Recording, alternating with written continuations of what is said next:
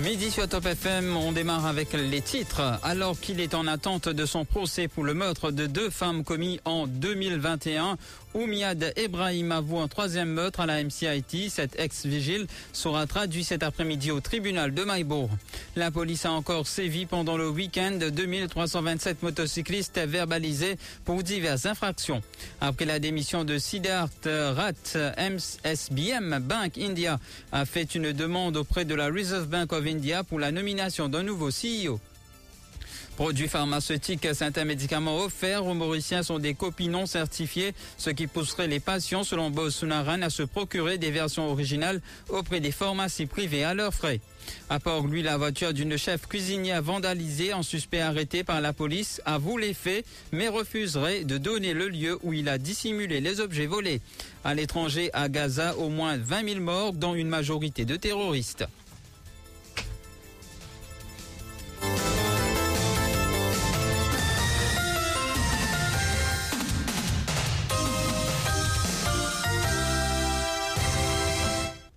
Je vous le disais en titre, incarcéré pour le meurtre de 2 femmes en 2021, Umyad Ebrahim avoue un 3e meurtre. 2 ans après les faits, Umyad Ebrahim avoue un 3e meurtre à la MCIT. La victime serait également une femme. Il sera traduit en cours de Mahebourg cet après-midi pour son inculpation. Il devrait par la suite conduire la police sur le lieu où ce 3e cadavre aurait été enterré. Umyad Ebrahim avait fait la une des médias en mai 2021 pour les meurtres de Sera et Emma Kunjubiari, âgées toutes deux de 40 ans. Les cadavres des 2 femmes avaient été déterrés à quelques heures d'intervalle dans un verger à Madalbert. Si cet ex-vigile avait avoué avoir tué Emma Kunjubiari, il avait toutefois affirmé aux enquêteurs que Sera Ramput se serait suicidé. La police a émis plusieurs contraventions durant le week-end écoulé pour diverses infractions et délits au code de la route. 160 automobilistes ont été verbalisés pour excès de vitesse, 39 pour conduite sous l'effet de l'alcool et 38 pour l'utilisation de téléphones portables au volant. 3 conducteurs ont été verbalisés pour conduite sous l'emprise de la drogue. Lors de ces opérations effectuées à travers l'île, 2327 motocyclistes ont reçu des amendes pour diverses infractions et 238 pour d'autres délits, notamment pour conduite dangereuse et dépassement sur une ligne blanche. La Police and Criminal Evidence Act vise à préserver les droits des citoyens à la liberté, à la protection et de la propriété, à la liberté de circulation et à la protection de la loi. Il concerne également les pouvoirs liés à l'arrestation, à la saisie de biens et aux perquisitions. Pour Maître Krishnanarayan, étant donné que notre système judiciaire est basé sur le système anglais et que l'Angleterre a adopté le PACE, il serait bénéfique que Maurice introduise un système similaire. Si le PACE est mis en place à Maurice, il standardisera, professionnalisera et facilitera le travail de la police et des avocats, affirme l'avocat. Écoutons-le, il est au micro de Dorothy Bonnefemme. L'introduction d'une législation qui est similaire au pays qui nous est en Angleterre. Réguler un petit peu le système de justice criminelle. Et le système est basé sur un système anglais. Si l'Angleterre update ce système à travers la loi-là, nous trouvons les autres pays, par exemple le Singapour aussi, ils mettent la loi pareille, là, ils font et la loi-là, ils marche avec une efficacité énorme, vous allez dire. Donc, on pensait que même à Maurice, si nous introduisons ça, il peut aider, il standardise le travail de la police, professionnalise le travail de la police, il peut faciliter la vie de ban policiers, même un avocat. Mais le plus important dans tout cela, ban droit de bandimoun pour être respecté, et cela, il pour un grand pas vers l'avancée de la démocratie. Après la démission de Sidharth Rath, SBM Bank India a fait une demande auprès de la Reserve Bank of India pour la nomination d'un nouveau CEO.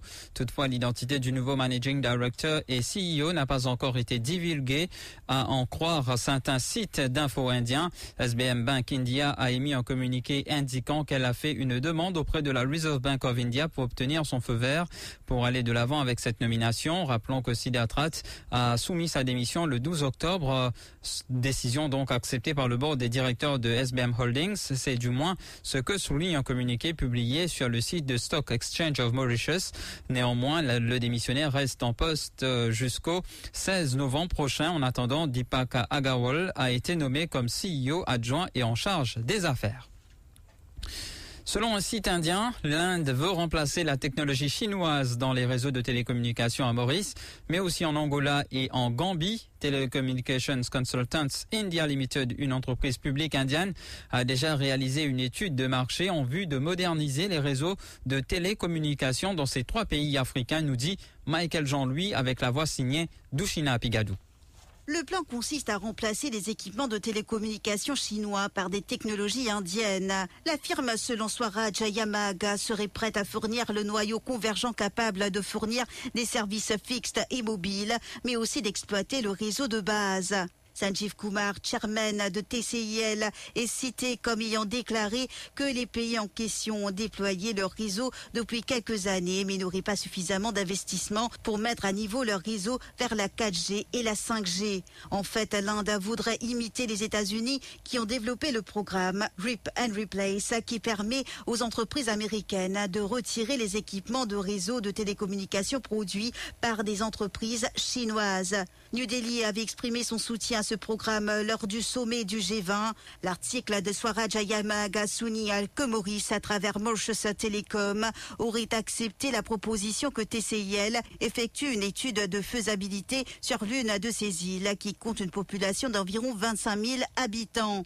Sanjeev Kumar aurait déclaré que par rapport à l'Angola et la Gambie, Maurice, en marché plus développé, et peut devenir un tremplin et un point d'entrée pour l'Inde afin de déployer sa technologie sur les marchés étrangers. Certains médicaments offerts aux Mauriciens sont des copies non certifiées. Cela pousserait les patients à se procurer des versions originales auprès des pharmacies privées à leurs frais, selon Bose Soonarane. Les médicaments se déclinent en 3 catégories, les originaux, les génériques qui sont certifiés et les copies. La dernière est disponible à moindre coût, mais ce n'est pas garanti d'être efficace puisque l'origine ne peut être déterminée, comme nous l'explique Bose Soonarane, secrétaire de la Renal Disease Patients Association. Au fait, dans 3 types de médicaments, nous avons le médicament d'original, nous avons un médicament qui nous appelle biosimilaire, en d'autres mots, nous ne pas des aliments génériques, et aussi nous avons aussi un médicament qui nous appelle biomimique. Ça, biomimique, c'est une copie. Et c'est un médicament qui va très très bon marché. Quand on dit un médicament original ou bien un médicament générique, c'est que c'est un médicament qui gagne un certificat de qualité de contrôle qui émet par le FDA, le Food and Drug Administration de l'Amérique, ou bien le IMA, qui nous appelle la European Medicine Agency, ou bien le Salucien Police. Mais maintenant, on a aussi le IP, le Indian Pharmacopoeia. En Maurice, que nous peut gagner. Malheureusement, parfois, nous gagnons le dernier type, c'est-à-dire le copie qui nous gagne. Parce que fait le ministère, plus ou moins, quand il lance le tender, c'est que les médicaments qui plient pour manger, c'est ça qui est acheté. Et certains médicaments offerts dans les hôpitaux sont des copies. Leur efficacité laisse à désirer et cela pousserait les patients à se tourner vers les pharmacies privées à leurs frais pour assurer les traitements, dit-il. Metformine qui peut être donné pour le traitement de diabète à Maurice, dans le patient diabétique, je préfère prendre cette metformine dans les pharmacies privées parce que ça, metformine là, ce qui gagne dans l'hôpital là, n'est pas vraiment efficace. Il y a un autre médicament encore qui nous appelle canaglifosine. Canaglifosine, c'est un médicament que le diabétique prend. En même temps que je peux parler, il fait corrige le diabète et en même temps, il aide pour la protection du rein. Et maintenant, nous pouvons gagner un canaglifosine, c'est même pas un générique, c'est une copie qui nous peut gagner, qui va nous piasser dessous et donne ça dans les hôpitaux. Est-ce que nous pensons qu'il va nous Mauriciens pour gagner la division qu'ils ont fait attendre avec un médicament pareil? Radhakrishna Sadien a révélé que le nouveau centre de cancer risque de manquer de personnel technique spécialisé puisque les fonds pour financer ces postes n'ont pas été obtenus. Il maintient que tout projet doit prendre en compte l'aspect de financement du personnel avant d'avoir le feu vert. On l'écoute. Vous avez une réunion ministère de la Santé la semaine dernière. Mais c'est cause ce qu'on appelle nuclear medicine technologies. Vous connaissez, nous avons un nouveau hôpital qui est pour créer là. New Cancer Center. Maintenant, le ministère de la Santé, NPS, qui peut présider la réunion là, il a dit comme ça, vous pouvez venir avec un New Cancer Center annoncé par le gouvernement. Nous les avons en staff. Mais qu'est-ce qu'on a nous prenons pour le travail là-bas? Vous voyez que la réponse est gagnée? Ils ont nous fait des demandes, le ministère des Finances ne pas gagner. Est-ce que vous trouvez ça une réponse acceptable d'un ministère qui peut venir avec un nouveau projet? Ou zéro comme ça, ben, financement donne l'argent. On nous dit à la personne concernée, mais au besoin quand le ministère des Finances, on dit à eux que ça donne un nouveau projet. Soit le gouvernement dit, moi, Paul Dialamant, c'est un projet-là. On ne peut pas venir avec un projet, pas un personnel.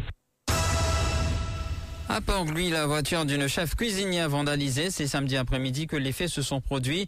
Ayushi Guruchun, plus connu sous le nom de Chef Yu, a été confronté à une situation désagréable. Sa voiture a été vandalisée. Ses effets personnels ont été dérobés. Selon le rapport de police, le malfaiteur a brisé la vitre arrière du côté conducteur du véhicule et a emporté un sac de voyage en cuir. Celui-ci plutôt renfermait divers objets de valeur, notamment ses passeports mauriciens et étrangers, ainsi qu'un visa. Le voleur s'est enfui avec le sac avec ses biens estimés à environ 225 000 roupies. Le suspect, un homme d'une trentaine d'années, a été appréhendé, mais il refuse de coopérer et n'a pas encore divulgué l'endroit où il a dissimulé son butin. Il est actuellement détenu aux casernes centrales. La suite de ce journal après ceci. Top FM, top on news. First on breaking news.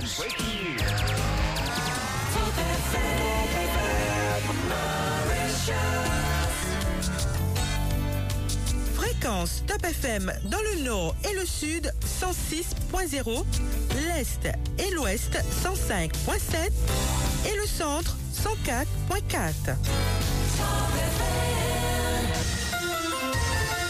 Give us 3 minutes and we'll give you the world.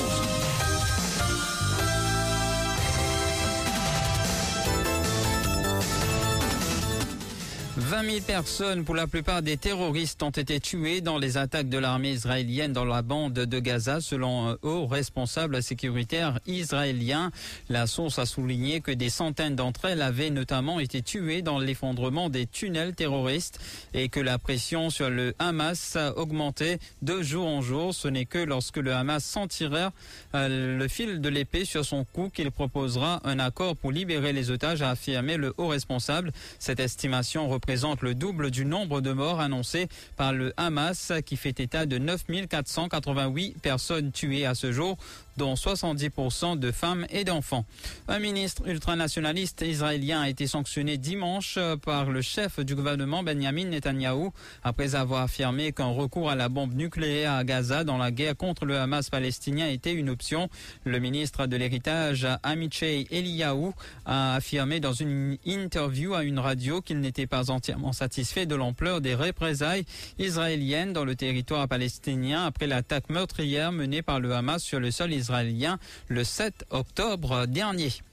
Pylônes renversés, arbres brisés, la France a été secouée ce week-end par la tempête Domingos qui a fait au moins 8 blessés au lendemain du décès samedi en Bretagne d'un agent après la violente tempête Ciaran. Cette nouvelle dépression automnale en l'espace de 3 jours accompagnée de vents très violents allant jusqu'à 152 km à l'heure à Lège-Cap-Ferré dans la Gironde ou 144 km à l'heure à Cognac en Charente, a traversé donc tout le pays dans la nuit de samedi à dimanche, causant d'importants dégâts sur la façade ouest de la Vendée aux Landes, en passant par le Poitou, Charente. On passe au rappel des titres.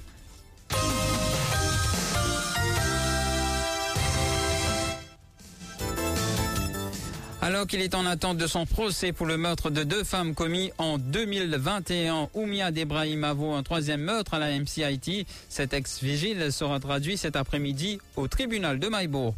La police a encore sévi pendant le week-end 2327 motocyclistes verbalisés pour diverses infractions. Après la démission de Sidharth Rath, SBM Bank India a fait une demande auprès de la Reserve Bank of India pour la nomination d'un nouveau CEO. Produits pharmaceutiques, certains médicaments offerts aux Mauriciens sont des copies non certifiées, ce qui pousserait les patients, selon Bose Soonarane, à se procurer des versions originales auprès des pharmacies privées à leurs frais. À Port-Louis, la voiture d'une chef cuisinière vandalisée, en suspect arrêté par la police, avoue les faits, mais refuserait de donner le lieu où il a dissimulé les objets volés. À l'étranger, à Gaza, au moins 20 000 morts, dont une majorité de terroristes. Voilà, c'est ce qui met fin à ce journal. Merci de l'avoir écouté.